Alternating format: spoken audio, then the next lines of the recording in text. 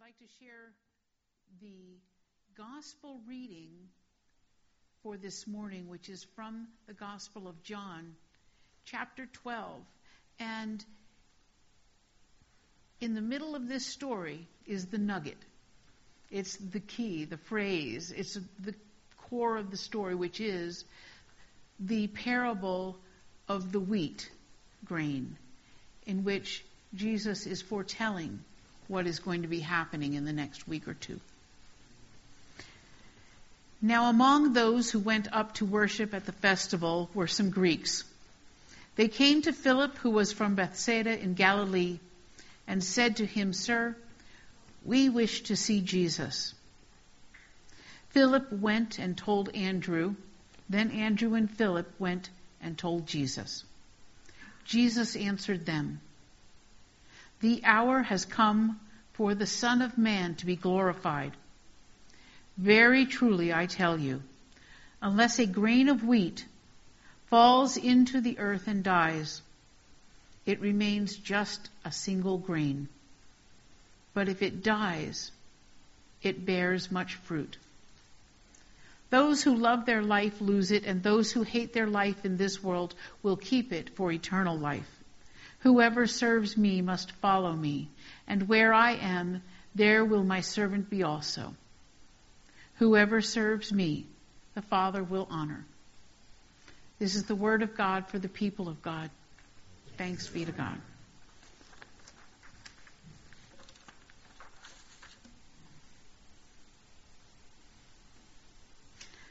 So we've been talking about functional faith for a few weeks now. And Ross wanted to discuss spiritual disciplines in a very practical way. Here's a discipline, here's why you might try it, here's how you would do it. And when he and I were talking about what he'd like me to discuss with you this morning, he really wanted me to talk about my own spiritual practices. What spiritual disciplines I use and how. So, I think I am pretty typical in a lot of ways. I don't make as much time for this as I should. I have a hard time being consistent. And I get frustrated and want to give up sometimes when I don't feel like it's working the way I think it should work. But I do make an effort to use at least some of the disciplines regularly and to try new ways of using the spiritual disciplines to keep my mind open and to prevent my spiritual life from becoming too routine. Today I'm going to focus on practices that are individual rather than the corporate practices. The corporate disciplines are super important to me. They are the cornerstone of my faith life. Just a different topic. So, let's start with fasting. Did anyone else try this after Ross recommended it? Yeah, I did. I had not done this before, and now I am fasting on Tuesdays, and it's been interesting. The only other time I had tried fasting was, till lose a little weight. Guess what? It didn't work. But this has been very different, and it's been surprising to me that it has not been as difficult as I expected it to be, because I really love food. But I make it through Tuesdays okay, and those times when I would normally be preparing meals, eating meals, I'm very conscientiously using that time for spiritual disciplines. Whether it's prayer or meditation, study, I use that time deliberately. And it has been a great gift. It's a time with God that I don't normally get every day. But probably my favorite discipline, and the one that I've recently been studying the most about, is meditation. And if you haven't spent time on this discipline, I would most strongly encourage you to do that, to try it. It's very powerful. It's the first discipline that Foster discusses in his book that Pastor Ross has been referring to during these last few weeks. And he titles the chapter Meditation, but then he uses the term contemplative prayer interchangeably within his writings. And it's also significant that it's the first one because really he sees this as the foundation for all of the rest of the disciplines. So in Eastern meditation, the objective of meditation is detachment and an empty mind. But in Christian meditation, the objective is attachment to God and filling yourself with the Holy Spirit. There's a small conversation that Richard Rohr quotes in his book on contemplative prayer that I really love because I think it illustrates contemplative prayer perfectly. It's a student questioning his master. Is there anything that I can do to make myself more enlightened? As little as you can do to make the sun rise in the morning. Then of what use are the spiritual exercises you prescribe? To make sure that you are not asleep when the sun begins to rise. I want to be there when the sun rises. That's what I want. I want to be there. I want to be fully present and open to God's presence. Because we're not trying to conjure up a mystical spirit here. We are opening ourselves to God's presence. The fundamental idea of Christian meditation is to simply enjoy the companionship of God. Stilling your own thoughts so that you can listen should God choose to speak. And how God can speak. In the stillness, I have felt and seen God in new ways. So Carrie Newcomer is an author whose writings Ross has shared with me. She recently wrote this. This presence is so faithful that we stop noticing it. In the same way we stop noticing the air we breathe until the wind shifts and the trees lean over in a new direction. Very appropriate for New Mexico in the springtime. Contemplative prayer or Christian meditation may really truly be the most profoundly simple way of connecting with God. Excuse me, water bottle. Thanks.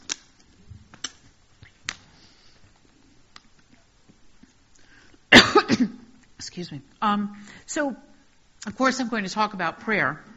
And I love this slide. And I don't know if you can see the details in her face. She's squinting. She is praying so hard, and her little hands are squeezed together. And I happen to have a front row seat at this morning's children's moment. Thank you, Stuart. As Joseph sat here and prayed the Lord's Prayer with his little hands squeezed together and his eyes closed tight. What an inspiration. It was beautiful. There are as many ways to pray as there are people in this congregation. And I myself pray lots of different ways, lots of different kinds of prayers. But right now, my most consistent way of praying is with prayer beads. And I know some folks here are familiar with prayer beads because there's been a class on prayer beads on Wednesday night a few years ago. For me, prayer beads help to give my prayers structure and form. they have these, they're set up with a particular number of beads and a particular big bead, some, and then the small beads, and then another big bead. But they don't actually dictate what you pray or how you pray it. For me, they just help me to focus. They were very helpful this past week while I was waiting in the hospital while my husband had surgery. We were at Memorial. And I don't know if you've ever been in their chapel. It's lovely. And it's funny because you have a choice. You can wait in the surgical waiting room, which is just this dark, windowless, rows and rows of anxious people on rows and rows of uncomfortable chairs. Or you can go to the chapel, with its lovely stained glass windows and its sunlight and the waterfall, and it's so peaceful and relaxing, and I immediately knew where I wanted to spend more of my time. And so I went into the chapel, and I picked up my beads, and I started to pray. You'll see that the prayer beads have a cross at the end. In the name of the Father, and the Son, and the Holy Spirit, I prayed. Next, on the next 7 beads, I prayed the Lord's Prayer. That's how I always open my prayer time. And then I waited. I waited to hear, to feel what the next 7 beads would be for.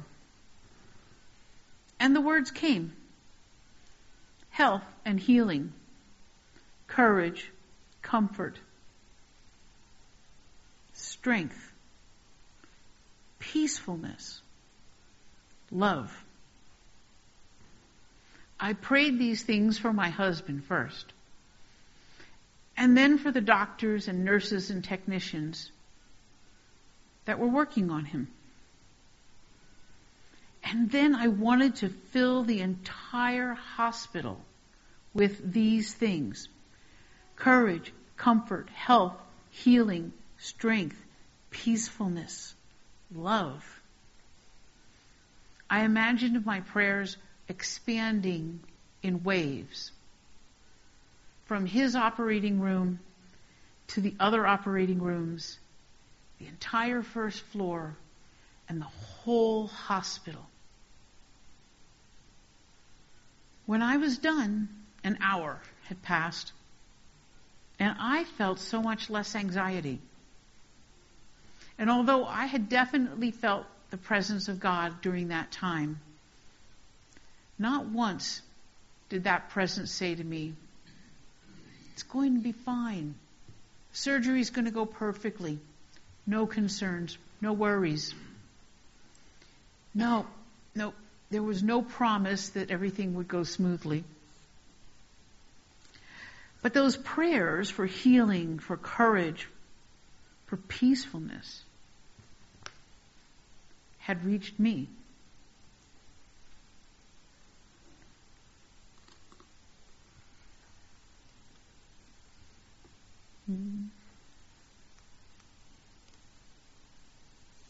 Uh-oh, I killed it. I killed it, Sean. I'm sorry. That's all right. Another discipline that I use regularly is study. There we go.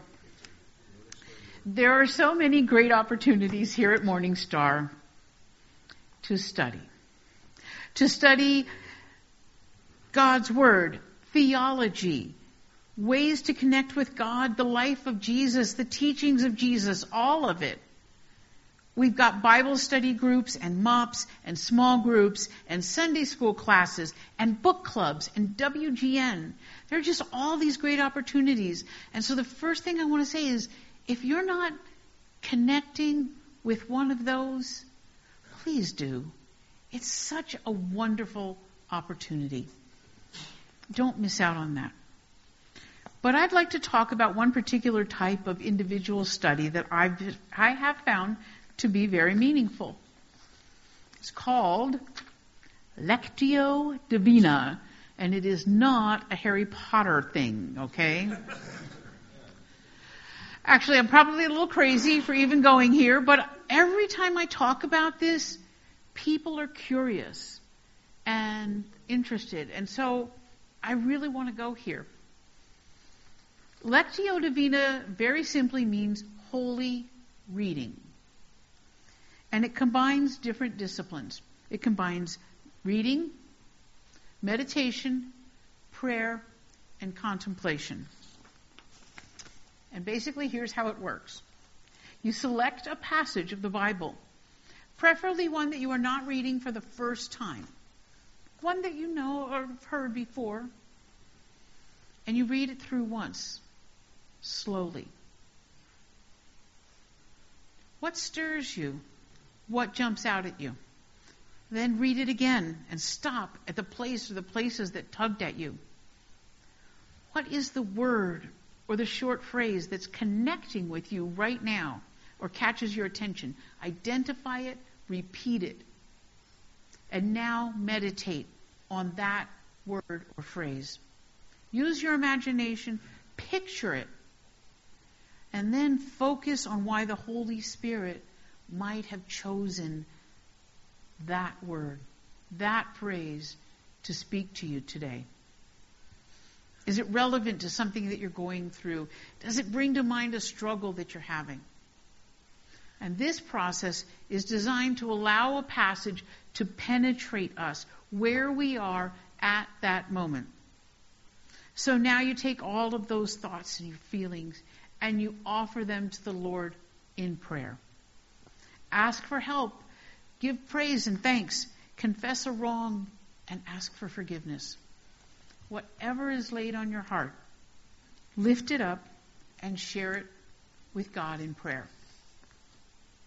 The last step is to take just a few more minutes to simply be silent in the presence of God.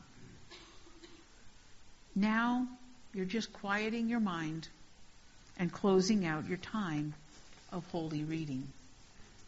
Reading, meditation, prayer, and contemplation.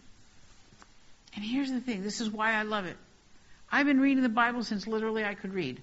Okay? And yet, every time that I do this, I get something new. Because I'm looking for what's jumping out at me on that day. And that day is different than any other day. And what I'm experiencing, suddenly the Bible has relevance to what I'm going through right then. Now, it sounds like it would take a long time, but actually 15 to 20 minutes is sufficient for this practice, and it will not feel rushed. It will give you a new perspective. It will give you a new way of bringing the Bible to your life this day.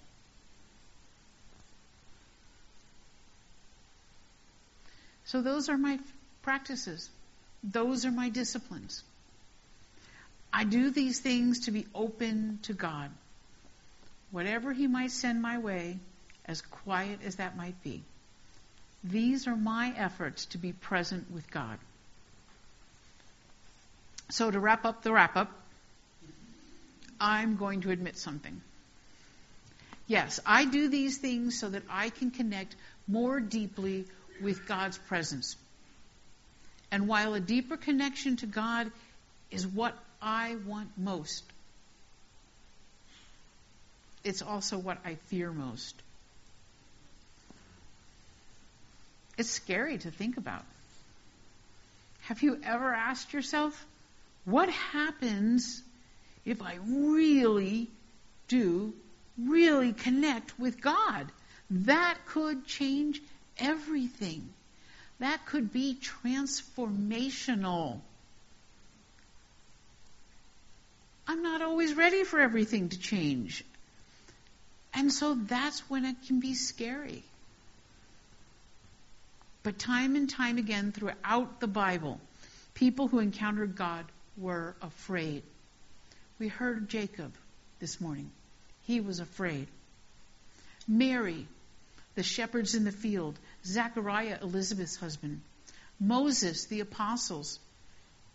And God comforted and blessed each one of them.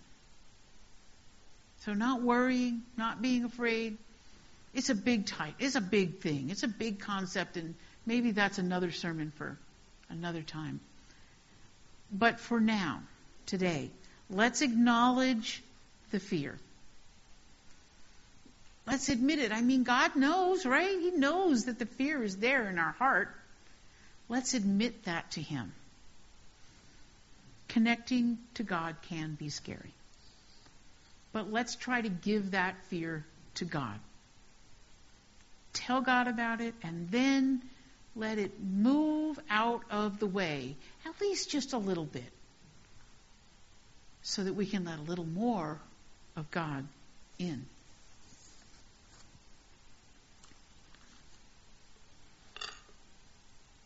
I'd like to share this prayer with you. Oh God, let something essential happen to me, something more than interesting or entertaining or thoughtful. Oh God, let something essential happen to me, something awesome, something real.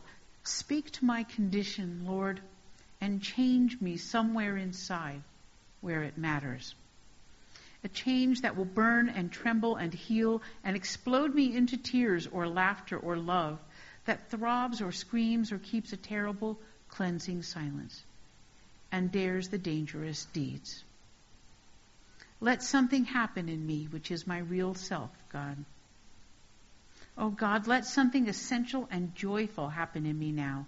Something like the blooming of hope and faith, like a grateful heart, like a surge of awareness of how precious each moment is. That now, not the next time, now is the occasion to take off my shoes, to see every bush afire, to leap and whirl with neighbor, to gulp the air as sweet wine until I've drunk enough to dare to speak the tender word. Thank you. I love you. You are beautiful. Let's live forever, beginning now. And I'm a fool for Christ's sake.